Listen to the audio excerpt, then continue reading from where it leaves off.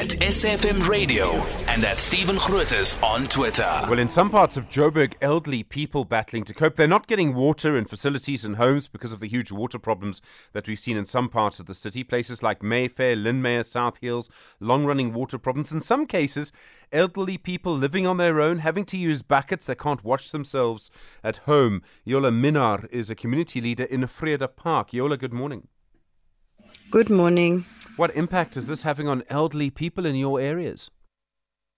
Well, it is so sad to see our old people carrying buckets. It's so difficult for the elderly.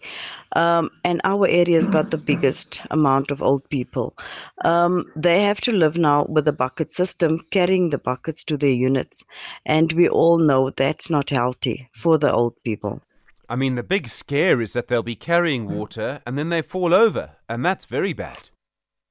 Well, sadly, the other day we had one of our old ladies who was carrying the bucket and she fell down.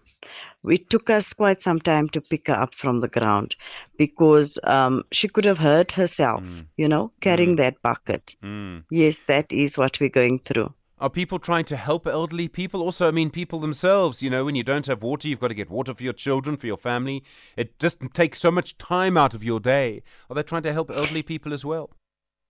Well, yes, they are. We've got the youth around in the area that's assisting. We've got of our elders that can carry the buckets. They help one another. Obviously, it comes with a fee. They have to pay for asking somebody to help them as well. And then we've got an organization that came in and they gave us bottled water, 5 liters for the elders. So the old age units was supplied. And any sign of Joburg Water being able to fix this over the longer term so you don't have this problem? Well, they said it's a long term. There's nothing they can do. We'll just have to wait because they're busy with the reservoir. But we were promised that Joburg Water was going to restore our water. That is on Tuesday last week. Absolutely nothing happened. They're just sending out teams to come and open the valves. Well, to date, the whole area is without water. Not a drop in our taps. Sure.